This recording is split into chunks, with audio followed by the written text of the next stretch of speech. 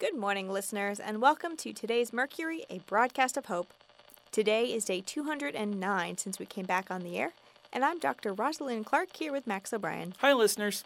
Today, we wanted to update everyone on some of the behavioral observations we've made about the zombies, although I will have to say up front that there have been no new discoveries made. We observed them out in an open field where we could get a good view without risking being seen ourselves. Just the usual walking around, although we did notice that occasionally they would do a stutter step before going back to their usual gait. After they'd moved on, Agnes and I went for a closer look and discovered that the ground was damp in some areas, although there was no standing water. I'm hypothesizing that those zombies didn't have shoes and were stepping quickly to get away from the damp ground, although we weren't able to get close enough to verify that. It does present an interesting path of exploration, though, which is that the zombies can clearly identify water, as we've seen them stop at the edges of lakes and rivers, but they weren't able to see this damp patch of soil. It brings up the question of how much water has to be present before they can detect it. Max, did you have anything to add? Max? What? Oh, sorry, Dr. Clark. I was just thinking about all the science we've been doing lately, but I was also thinking about all the science we're not doing. What do you mean? Well, right now it feels like everybody who knows how to do this kind of thing is focusing it all on zombies. Observing them for behavior, working with the corpses after someone kills them for biology and anatomy, speculating on the causes. Wait, you haven't had another one of your so-called brilliant ideas, have you? No, not lately. Oh, good. I'm just worried that we're going to have a bigger setback in knowledge than we're already having. I'm sorry, I'm still lost. What are you talking about? Well, we've lost a lot of knowledge during this incident because some of the people who knew these things are zombies now. Also, a lot of our knowledge was recorded electronically, and we can't get to that stuff right now. The average person knows how to drive a car, but not how to build one. So the achievements of the last several hundred years, many of which we take for granted now, are currently unavailable to us. The internal combustion engine is just one example. We know how to use things, we know how to repair things, but we don't necessarily know how to build things from scratch. Okay. So we're either going to have to rediscover how to do those things or do without them. And there's no new non-zombie discoveries being made. All that's on hold now.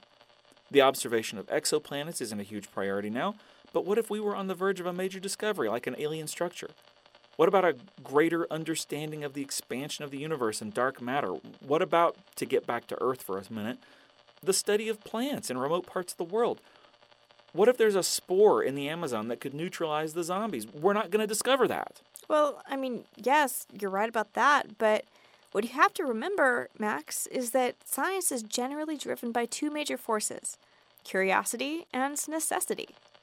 When someone first looked at the moon and wished they could see it closer, they were curious.